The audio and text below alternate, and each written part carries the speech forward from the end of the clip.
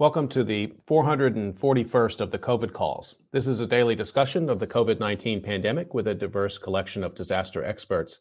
My name is Scott Gabriel Knowles. I'm a historian of disasters at the Korea Advanced Institute of Science and Technology. I'm coming to you live from Daejeon, South Korea. Today, I welcome disaster researcher Samantha Montano, who's the author of the recently published book, Disasterology: Dispatches from the Front Lines of the Climate Crisis. Just a reminder, you can catch COVID Calls live on Twitter and also on the COVID Calls YouTube channel. You can hear COVID Calls anytime recorded as podcasts on iTunes, Podbean, or anywhere you get podcasts. And please keep up with COVID Calls information via Twitter using the handle @US of Disaster or @COVID Calls. Please do help spread the word and send suggestions for future guests and future topics, but please don't wait. I'll be wrapping up the regular COVID Calls discussions on March 16th.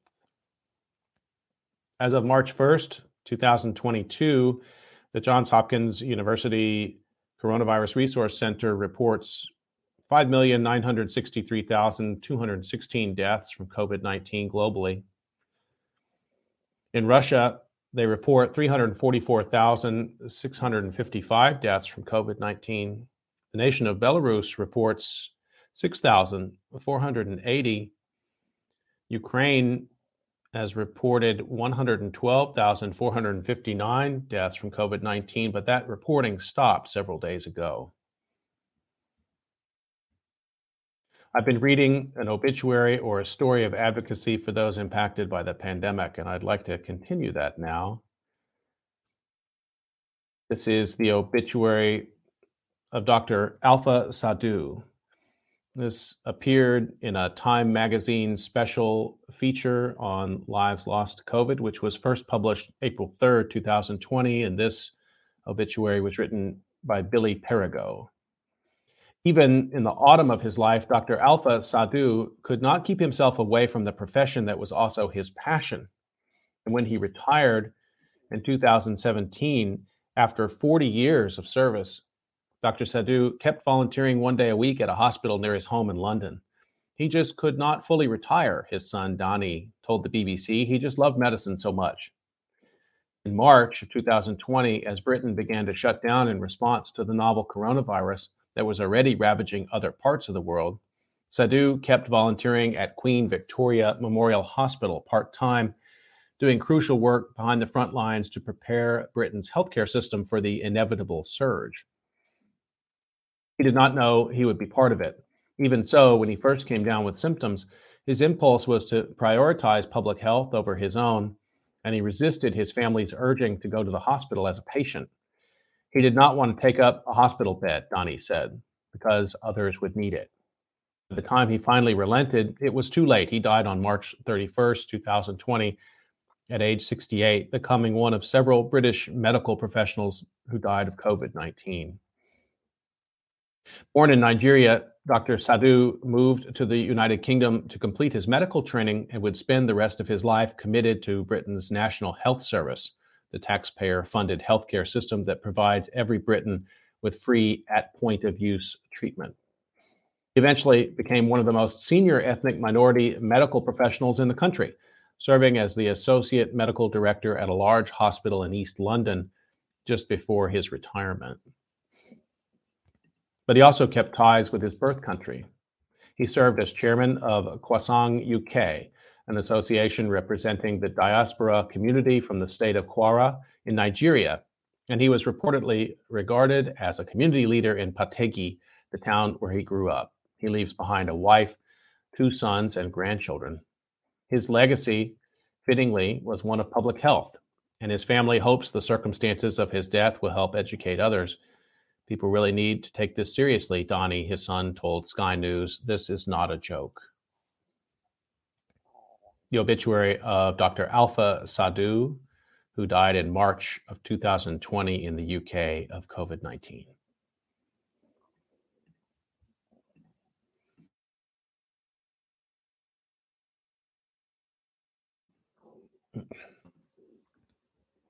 Okay, I'd like to turn to the conversation for today, and let me introduce my guest, who's no stranger to you if you have been following COVID Calls. et al. Dr. Samantha Montano is an assistant professor of emergency management at Massachusetts Maritime Academy.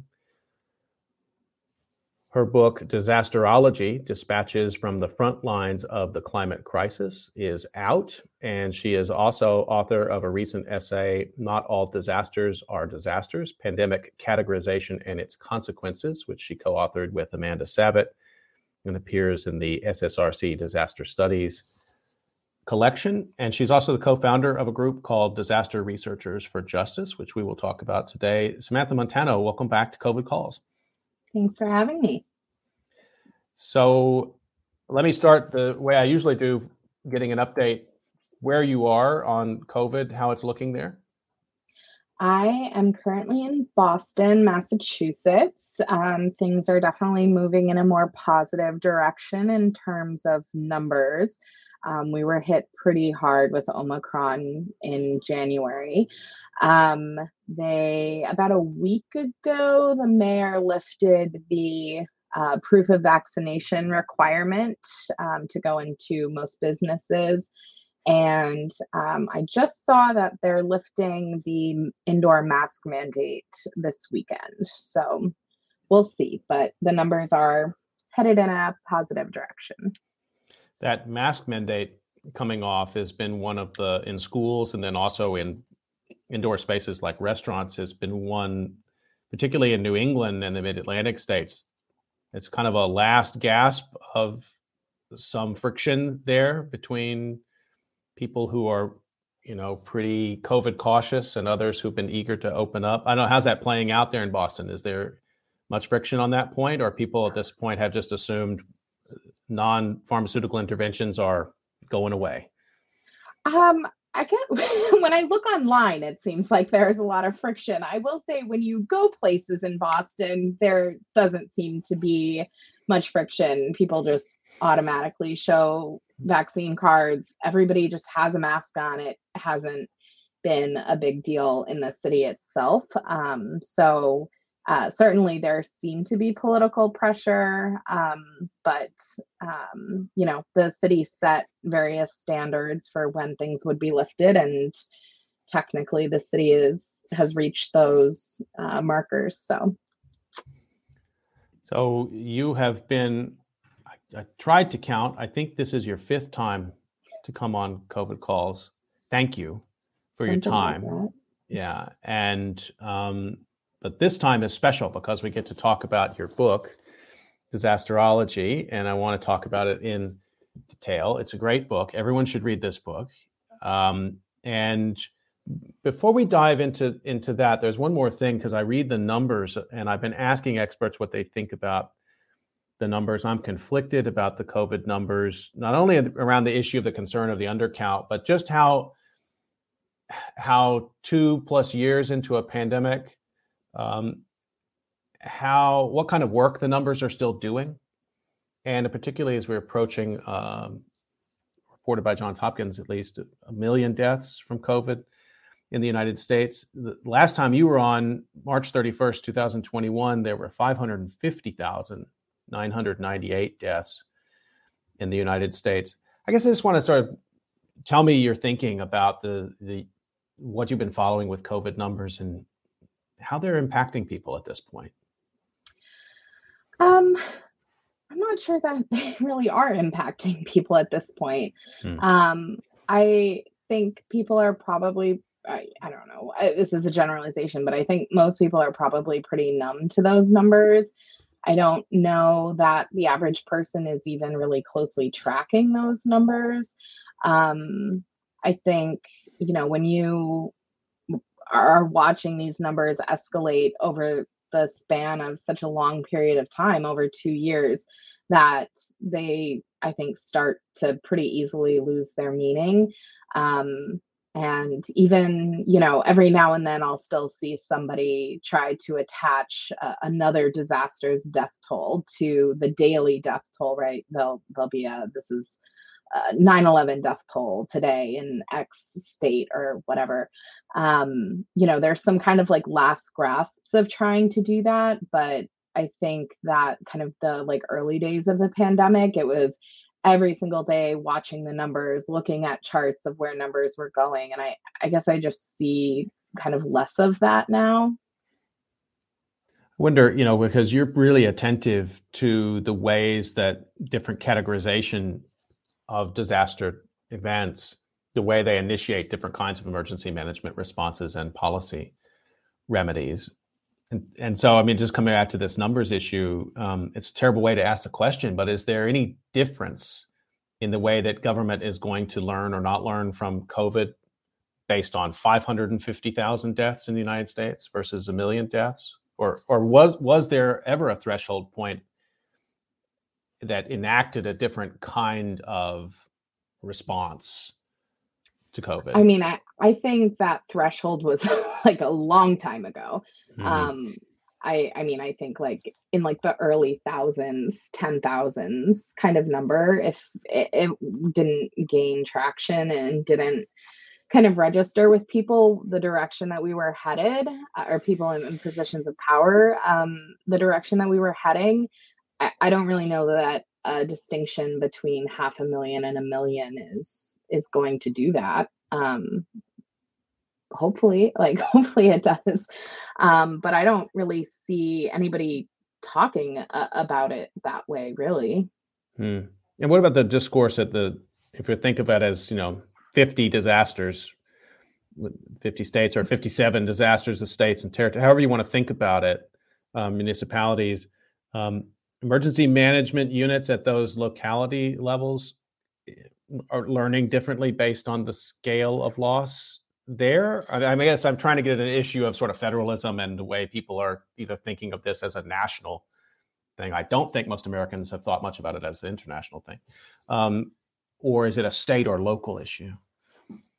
I think like the average American, I don't know. I mean, I think they think about it as a national issue. I think a lot of people perceive the response and the like push to be vaccinated as being kind of a federal push.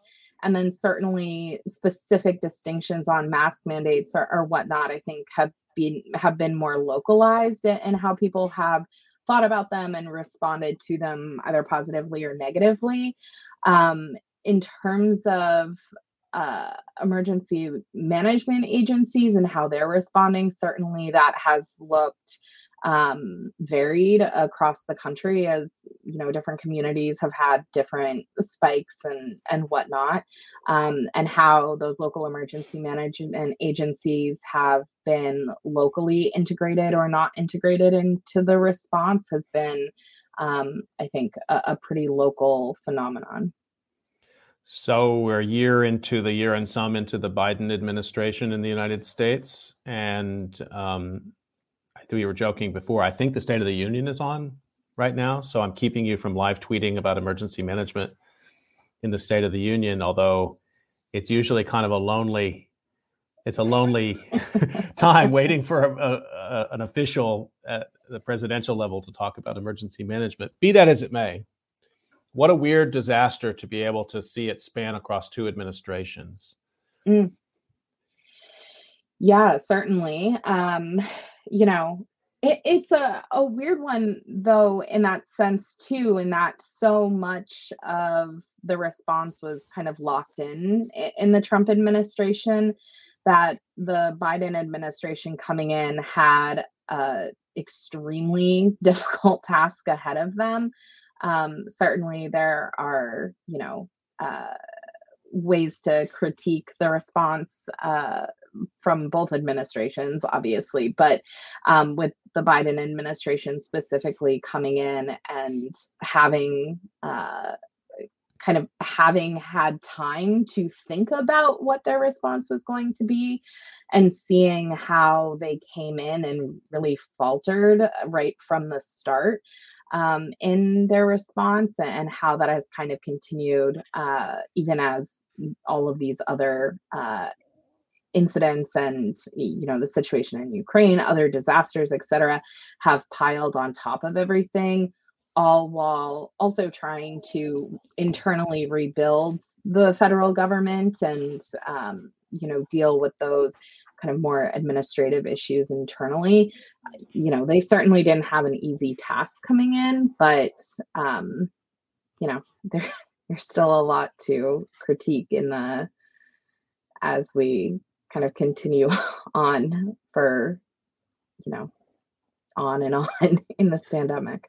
That lock-in effect is an interesting one because it, and I wonder, sort of go a little bit further with that. Is it because public perception of emergency management, preparedness, the whole package, it's kind of locks in at a certain point in a disaster, and people just sort of say, well, this is what government does? Or there are actual sort of trends of action, steps taken that it's just hard to deviate from once one government sort of says this is how we're going to do something like risk communication, or this is how we're going to do compensating people for funerals, or whatever it may be. What's the nature of that lock-in? Well, I think with the pandemic specifically, I think sometimes we underplay the importance of a disaster's narrative as it is happening, and how that narrative shapes a response.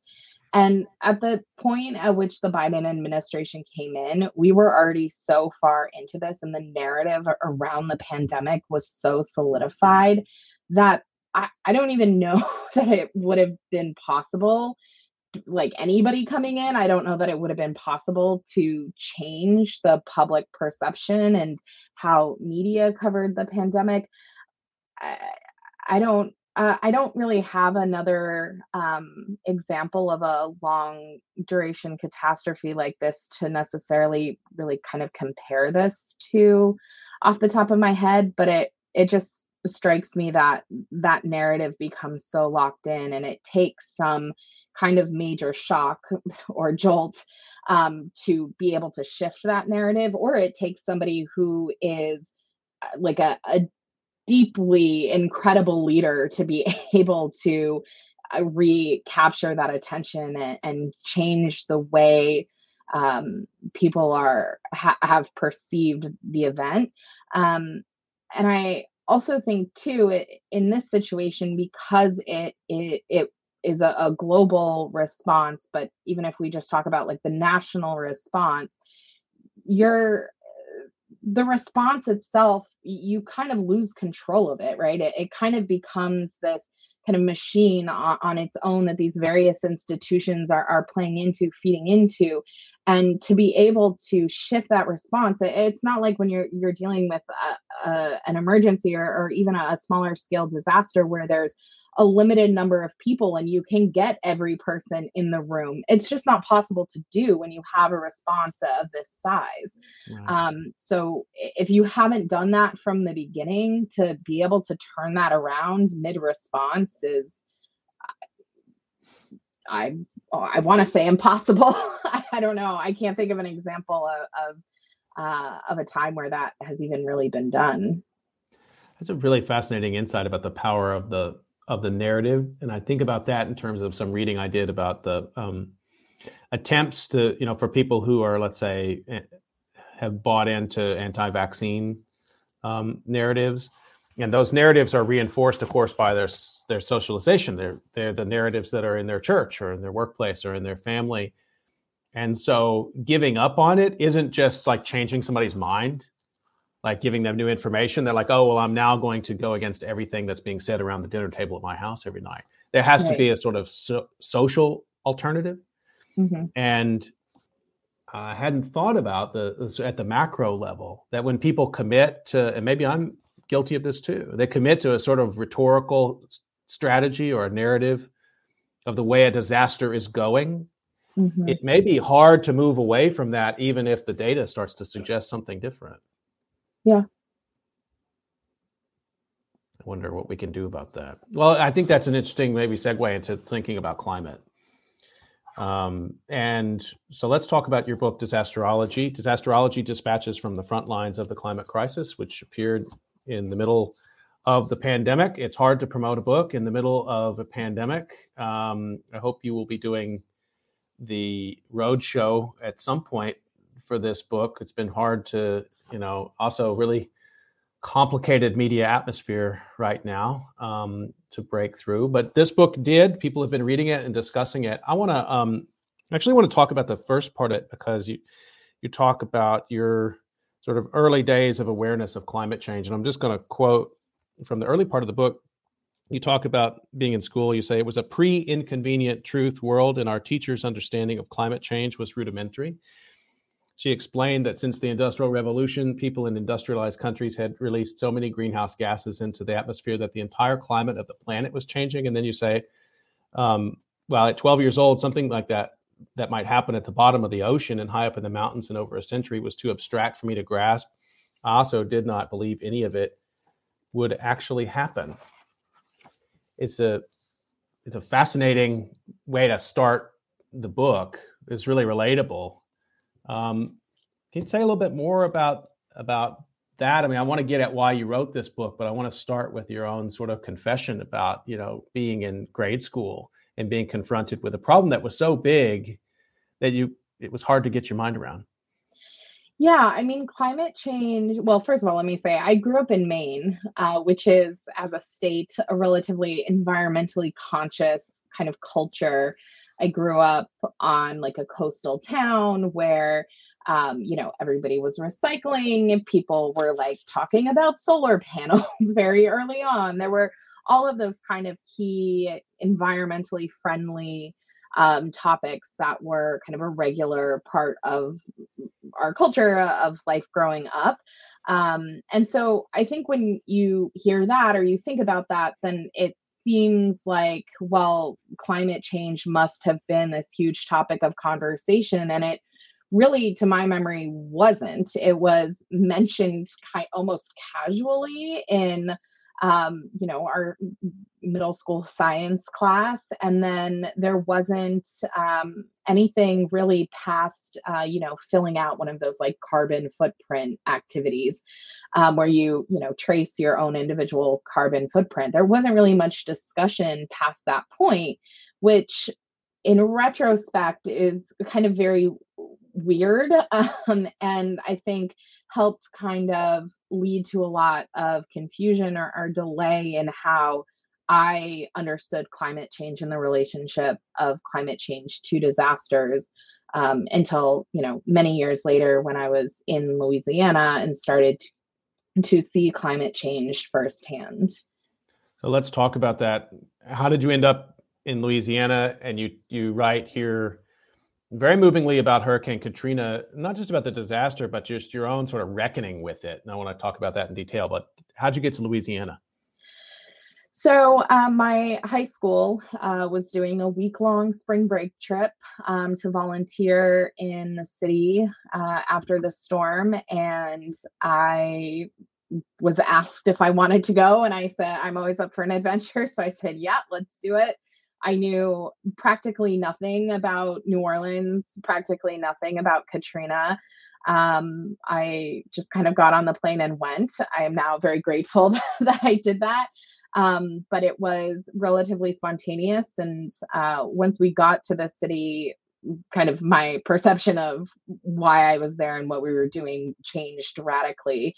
And within maybe 72 hours of being there or so, I had decided that I was going to come back and move to New Orleans and help with the recovery long term. That story is one that probably some version of it, a lot of people had that same experience, that they were in and around New Orleans in the year after Katrina. So a lot of people were exposed to it. What was it about what you were seeing there that made you feel like this could actually be a life's work for you? I don't necessarily know that I kind of perceived it as life's work. I grew up in a family and going to a Jesuit high school where social justice was like a driving force in what we were kind of supposed to go out into the world and do. And so I think being in New Orleans longer term and seeing the complexities of the injustices there, I was very focused on addressing those injustices. I wasn't even necessarily thinking like disaster in the process of doing that. It was very much like, we need to fix like this woman's house on this street in this city, and then like we'll move on to something else tomorrow, but like very zeroed in on focus on addressing the like one injustice or the one need right in front of you. And it wasn't even until several years later, when the BP oil disaster happened, that I even really started thinking about other disasters that were happening. And again, because of, spontaneously where I happened to be, and having kind of a front row seat to seeing that disaster unfold and starting to see commonalities, that it even kind of occurred to me that I was working in like the disaster space. And it took even longer to even understand that a disaster space like existed, or Right. let alone that emergency management was something that you could do as like a job or like go into that field. I want to follow up on that in a second, but first, did you perceive of Katrina as a climate disaster? Oh no, not at all. Why not? At all. I don't. I think I mentioned this in the book too. I don't ever remember anybody saying the words Katrina and climate change in the same sentence. I'm sure somebody did, but that was not in any way the way that I was thinking about it, or that the groups that I was working with were talking about it. Many of those groups, in retrospect, this is weird, many of those groups were environmental organizations specifically. They were, doing things like putting solar panels on people's homes once they were rebuilt. They were building community gardens. They were doing all of these, again, classic kind of environmental movement tasks, and talking about wetland destruction and all of these kind of like bigger issues in Louisiana, but the words climate change just were barely mentioned. I think that's a really important point to make, that there were some reporters, I think of Andy Revkin, for example, who were working for big papers, who were writing about climate change on a regular basis, but it was pretty rare. And every news report, and you track this closer than anybody, I think, but every news report nowadays, reporters don't have to hedge about the connection between a hurricane. I mean, if it seems somehow inconclusive, maybe they will talk about the science a little bit. But this idea that you had to, in the lead of a story, talk about the disaster and then also explain climate change research, it was too much for journalists to do it at that time. So I'm not surprised that you don't remember people talking about that connection. What about in 2010? You mentioned you were really involved in following closely the BP oil spill. You weren't involved in it, but you were following it closely after it happened. Yeah, no, you're off the hook on that one. But no connection yet, or were you beginning to see a connection to this sort of bigger global scale disaster? Yeah, there was still a lot of tension. So locally, so I mentioned I worked with a couple environmental groups, and we kind of dropped what we were doing in New Orleans and went down to the coast, places like Grand Isle, to help the local folks there with kind of whatever they needed in relationship to the response. And for them, it was concern about, or for many folks, it was a concern about the ecosystem, but also an economic concern of this disaster is going to affect the oil industry, it's going to affect the fishing industry, it's going to affect the tourism industry. So, you have this massive, massive economic impact to the major industries in this part of the state. So a lot of the kind of primary focus was just on that economic impact, secondarily on the kind of environmental impact. You started to hear climate change mentioned more frequently because of the kind of more direct oil connection. But there was still a lot of tension, especially with national environmental groups coming into Louisiana, coming into really small communities where everybody in the family worked for the oil industry in some way. That was their paycheck. And so having some of these larger environmental groups come in, there was real tension with the locals as those environmental groups kind of expected this to be this turning point where people in coastal Louisiana kind of wash their hands of the oil industry, which is not what happened. As we know, it's more complicated than that, right? And so I cite BP as when I kind of fully started paying attention to climate change, not necessarily because of the oil disaster, but more so just because I was spending time on the coast of Louisiana, which if you've been there, as you drive down there, you see where the roads are eroding into what used to be wetlands and are now open water. You see the houses up on stilts. You start to learn the kind of complex history for why coastal Louisiana looks the way it does. And then to add on top of that, the oil industry causing this, disaster, it kind of started pulling together all of these pieces for me personally that I had been kind of so zeroed in and focused on Katrina recovery that I wasn't paying attention to kind of this bigger, much bigger problem that was right down the road.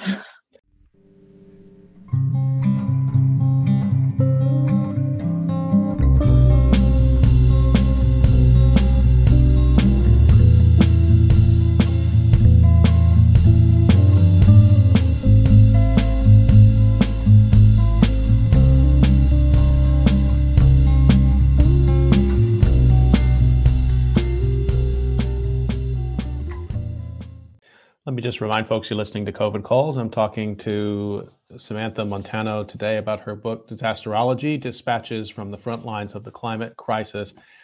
And one of the sections it's a great book. It's beautifully written. People who even study this a lot can learn a lot from this book, and people who've never thought about what emergency management is can learn a lot from this book. I particularly like the part at the beginning where you're close to the beginning where you're describing your work in post-Katrina New Orleans. And I'm just going to quote one part of it. You talk about this sort of absurd, as you describe it, an absurd patchwork government-led recovery process. So something a lot of people don't think much about if they haven't been involved in a city-level disaster, not to mention now a global-scale disaster like COVID. But this patchwork process you write about, and you say, there were bare stud offices of little nonprofits were not just full of do-gooders. They were the hubs of New Orleans' entire recovery. And those volunteers weren't just helping out, they were rebuilding the whole damn city, you write. That's a kind of I think a lot of us had that experience with Katrina.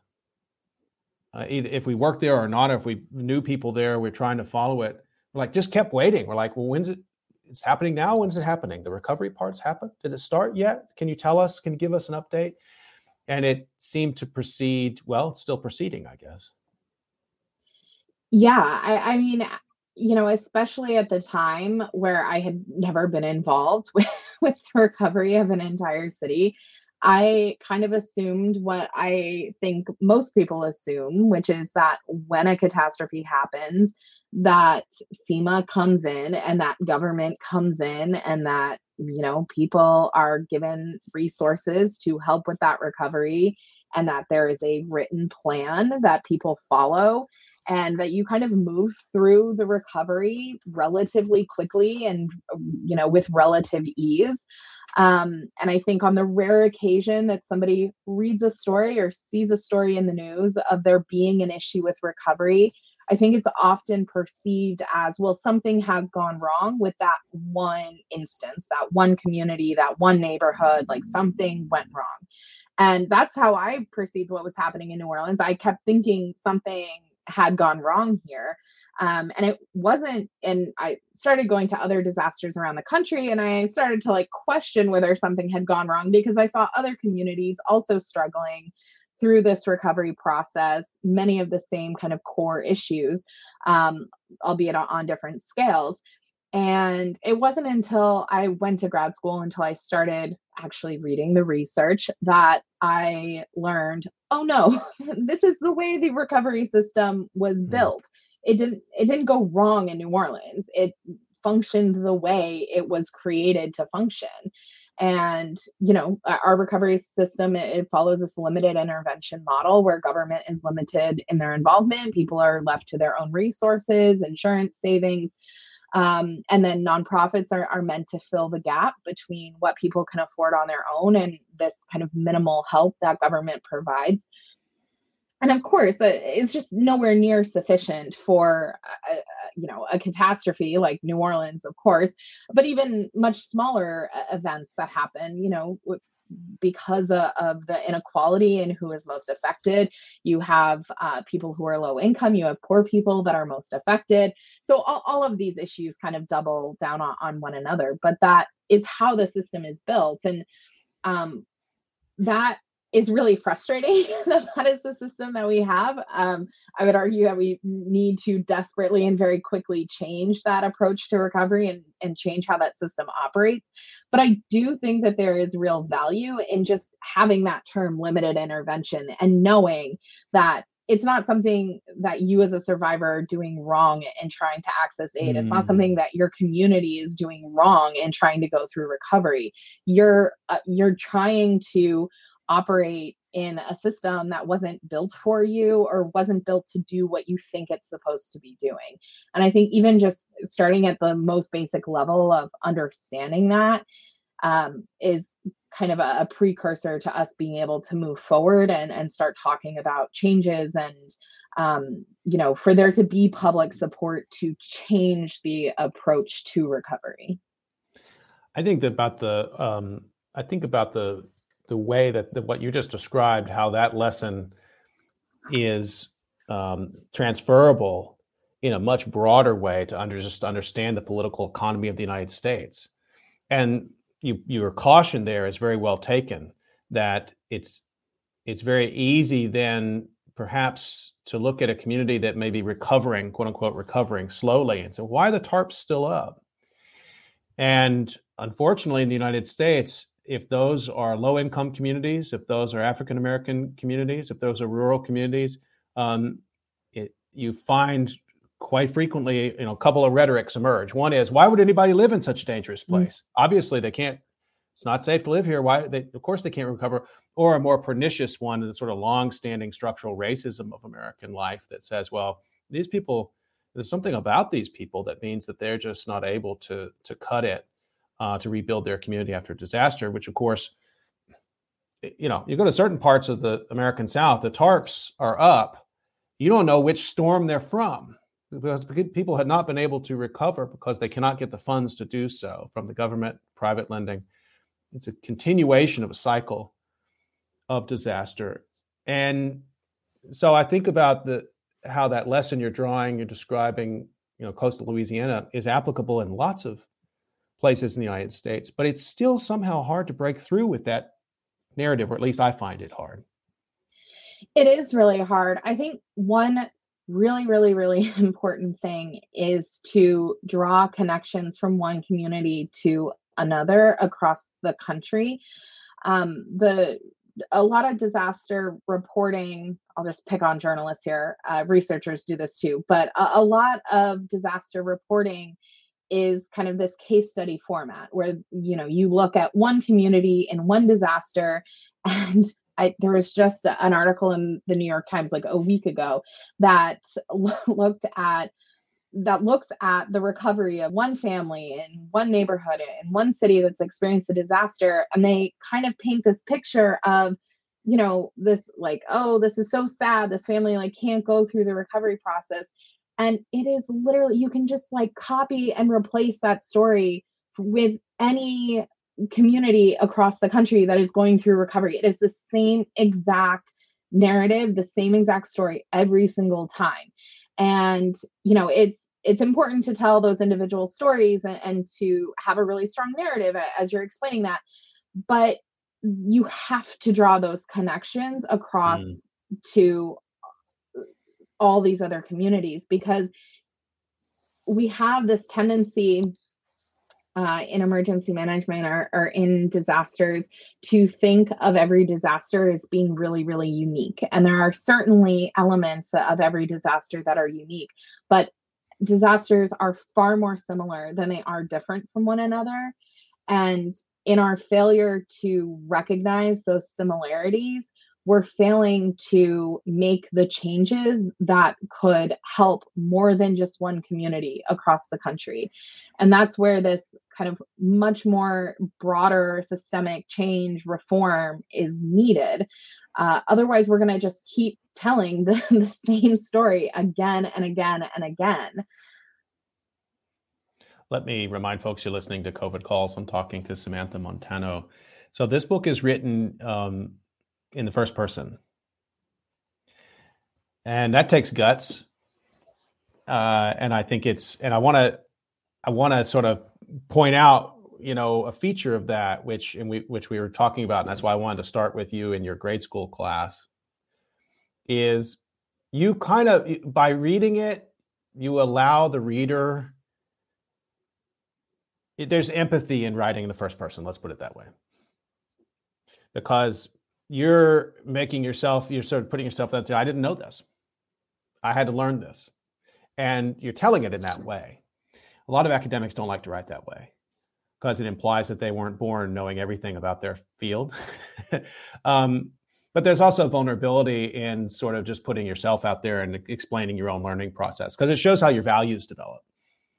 So I wanted to ask you about that, just as a choice as an author, because I think it's a good choice. I think it's a kind of a risky choice from an academic perspective. So why did you choose to write this in the first person? I mean, I think it was just the easiest way for me to write it, honestly. I had, many, many drafts and outlines of this book many years ago that were nearly more akin to being a textbook.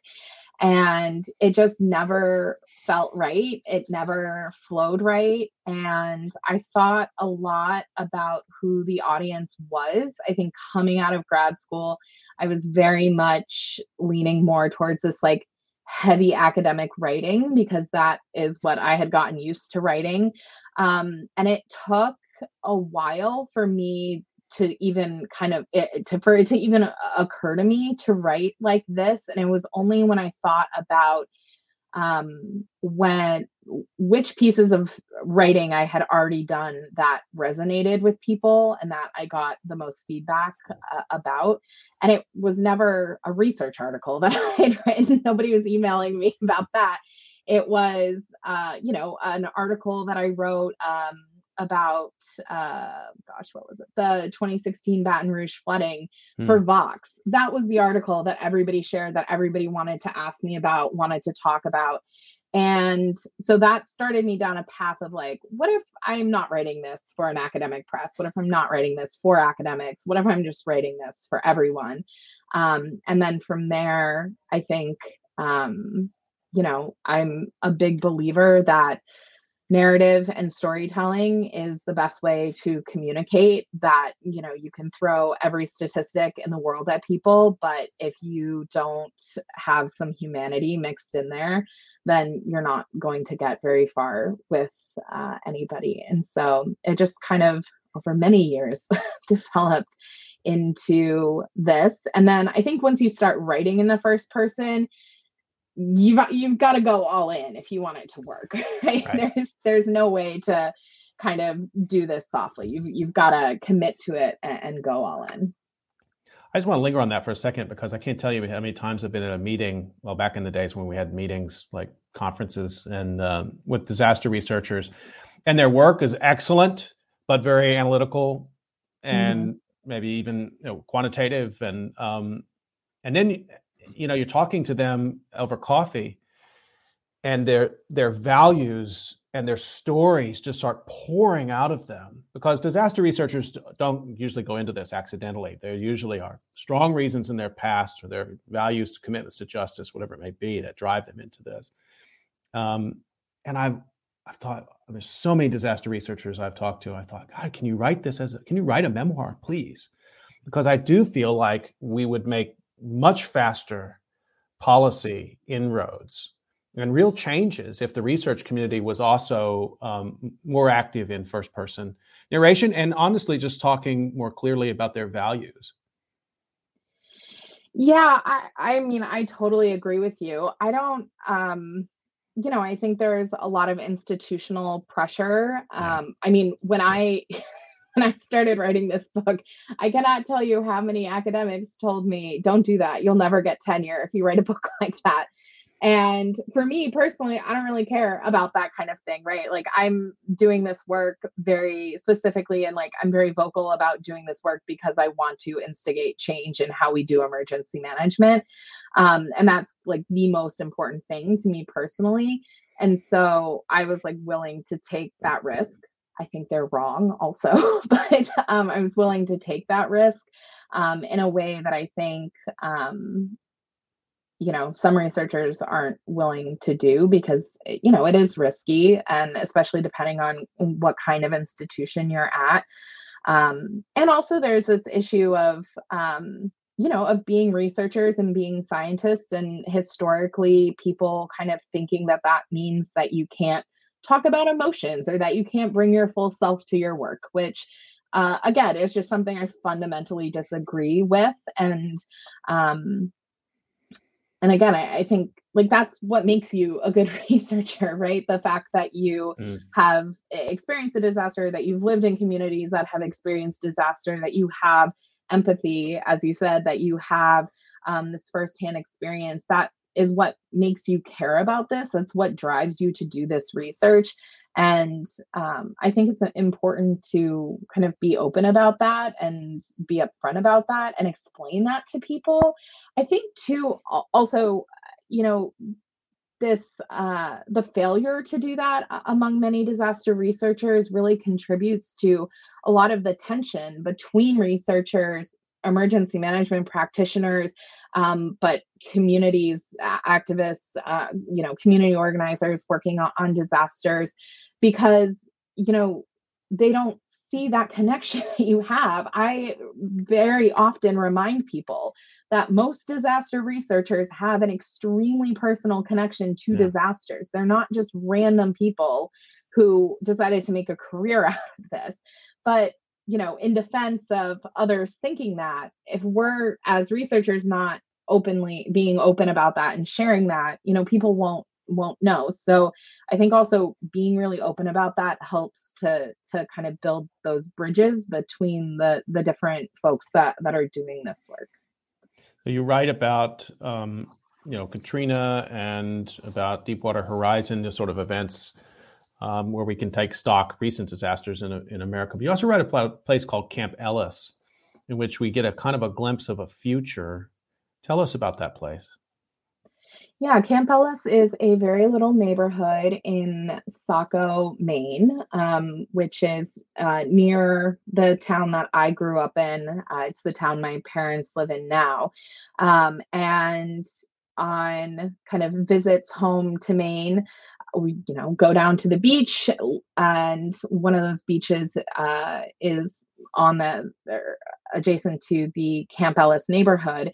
And when you walk into this neighborhood, you immediately see that there is a massive flooding problem. Houses are up on stilts. There is, rock walls everywhere. People have kind of individual mitigation techniques that they have implemented on their own properties. And so, as a disaster and flood nerd, I like to spend a lot of time walking that neighborhood, seeing those different techniques. And I started to research the history of Camp Ellis and found that it is really a microcosm for risk and for what many communities around the world are experiencing. The flooding, the neighborhood sits at the intersection of a river and the Atlantic Ocean. So immediately you have a flood problem. But there is terrible erosion that is occurring largely due to a jetty that was put in by the Corps of Engineers in the 1800s. This is an extremely old problem that the Corps of Engineers is actively working to address still, and has been since it was built. And the community is really engaged. There is a community group around it. They have town hall meetings about this regularly. There's all kinds of attempts at getting funding and whatnot. And it's this really good, I think, very little kind of story that I think people who read it will be able to recognize their own communities in, and kind of start to be able to pull apart these really big concept issues related to how various factors come together to create risk, to kind of understand how complex risk is, to understand how complex addressing that risk can be, even when you have a community that is well off, that is Right. organizing together, that has political support. To still see those challenges, I think, is a kind of an important example. So let's bring the back to COVID then. I mean, even in a place like Camp Ellis or the other places you wrote about in New Orleans or the coastal South, places impacted by Deepwater Horizon, what connections do you see to the kind of phenomena that are making life harder, disaster events, and then the slow-moving disaster of climate change? What connections do you see to the pandemic?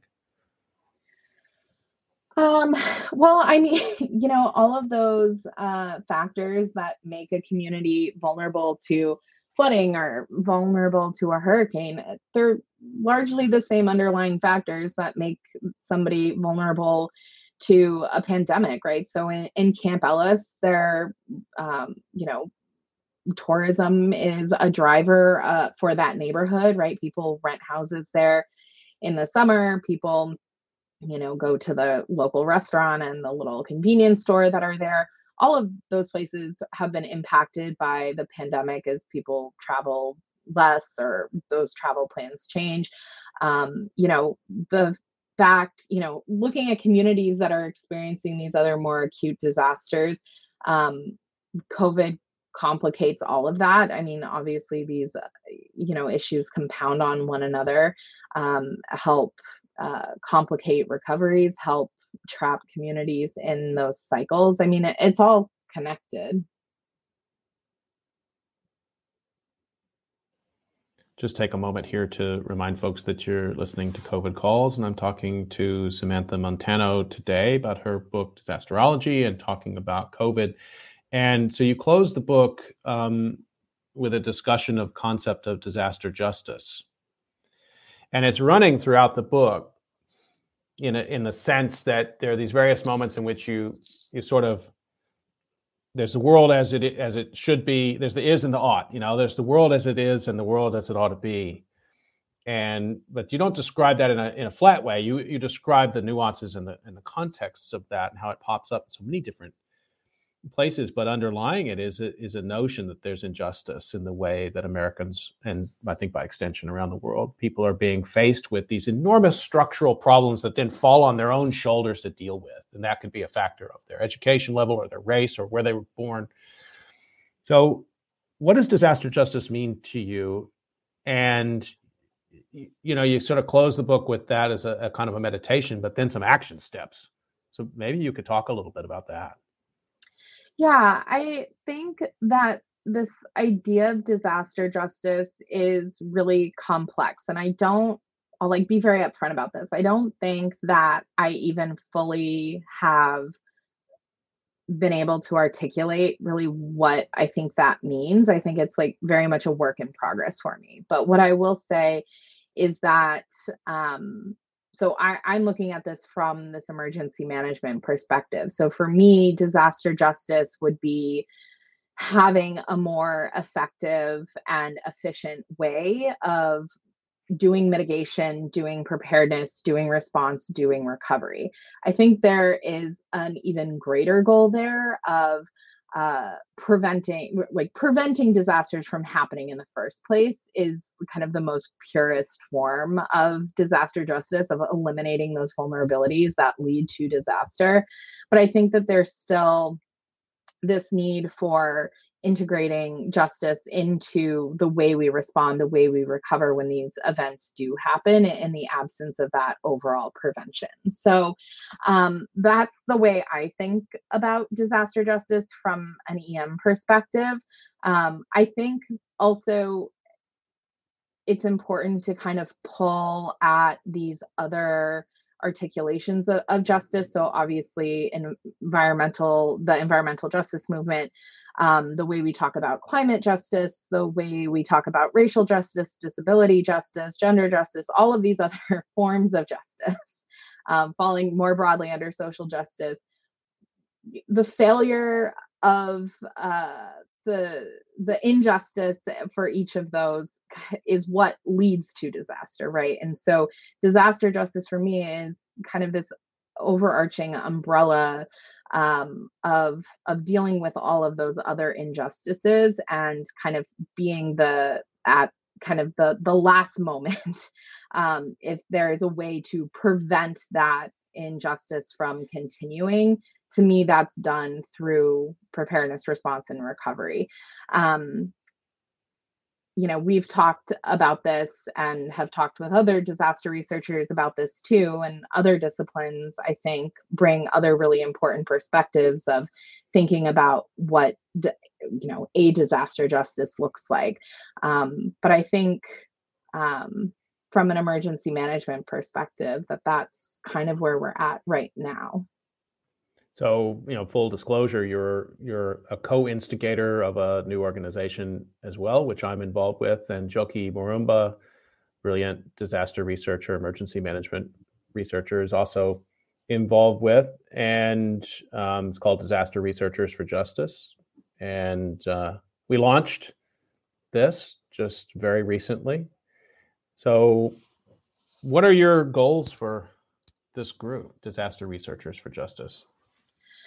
Well, I think kind of my first and foremost goal is to build an infrastructure for disaster researchers to be able to do the work that they're already doing and the work that they want to be doing as it relates to justice in kind of its many forms.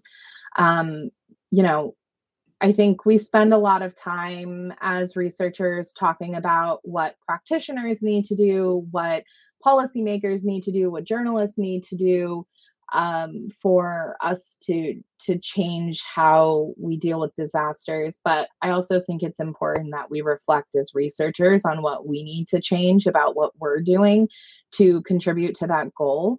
And I think any disaster researcher you talk to probably has a very long list of why they can't change what they're doing and all of the barriers to those changes.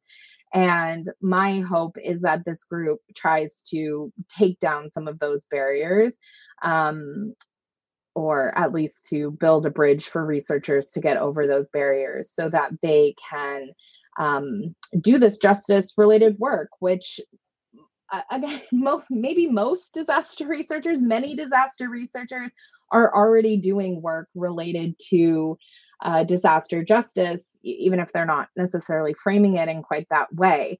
And I think having this touchstone group for researchers to be able to find others who are like-minded, to start collecting resources, to amplify the work that one another is doing, I think that's a really, really important step to then be able to go out and be a better resource for communities who could benefit from disaster research, to have them better inform the work that we do as disaster researchers. Same goes for practitioners, policymakers, journalists. So, I don't necessarily have one goal. I hope I guess my intent with this group is for us to build a really solid foundation so that this group continues to exist in the long term. That it's not, just some kind of short, here's 3 things we're going to do and we're done. This is kind of the long haul for me. Yeah, thank you for that. And and it's a powerful set of ideas at a number of levels. I mean, one is just the need for collective voice, I think, and I really value the work that environmental reporters do. So important. Mm-hmm. It's also important that I think researchers be able to have their research out there as individual research products, but it's also really important that I'm saying what I think, that we have a collective voice as well, and that collective voice appears in those news articles, that people know there's a group of scholars called Disaster Researchers for Justice who have the capacity to do the analytics, but also to stand for something. I think that matters. And you spoke about something earlier, just you're talking about tenure. The pressures of the academy are they're always high, but higher now, I think, than ever in my career. And that also corresponds to a time in which we need more, I think, just clear discussion of values and justice from the research community. So you have two contradictory sort of, there's a fear that people put themselves in jeopardy by getting outside of their lane. What do I know about justice? I'm a historian, right? But then you think, well, who would know more about the history of injustice in America than a historian, right? So to try to give a sort of, again, a collective space where researchers can feel very comfortable talking about these issues and learning more, and learning how researchers and activists not only can work together, but could be the same person. Yeah, I think that has always been a little bit of like an internal tension for me, is that I came from this activism, like community-based organizing background, and to go into doing research, there's an expectation that you stop doing all of that. And I never stopped doing it. I just kind of did it very quietly. And I think that, maybe was a necessity to an extent. But I also think that given the urgency of the needs around the country and around the world related to what we study, that it's, well, as we say, we have a moral obligation to do more, to speak up, and to be able to kind of pull the side that many of us have of this activist side in with our researcher side. So the organization is Disaster Researchers for Justice, and you can find it disasterresearchersforjustice.com. Just launched last week. People are signing up, and some initial actions will involve work advocating for a COVID Memorial Day, a thorough governmental COVID investigation, and undoubtedly some call for action related to the Ukraine crisis that's unfolding right now, which is a set of disasters inside of a war, a pandemic happening in the middle of a war zone, and we can't even get pandemic statistics out of Ukraine now because of what's going on there. So there's that, and then just again, get this book, Disasterology, Dispatches from the Front Lines of the Climate Crisis. What are you writing next, Sam? I don't know. I'm taking a break. I'll let you know. You'll be the first to know. I doubt that. I doubt that you're taking a break, but that's okay. Well, let me just remind everybody you've been listening to COVID Calls, and you can usually catch COVID Calls at 7 p.m. Eastern Time, although these days you can catch COVID Calls kind of around the clock. And we'll look for you at the next COVID Calls discussion. Sam Montano, keep up the great work. It's great to work with you and learn from you. Appreciate you being here. Same to you. Thank you. Stay healthy, everyone. We'll see you next time on COVID Calls.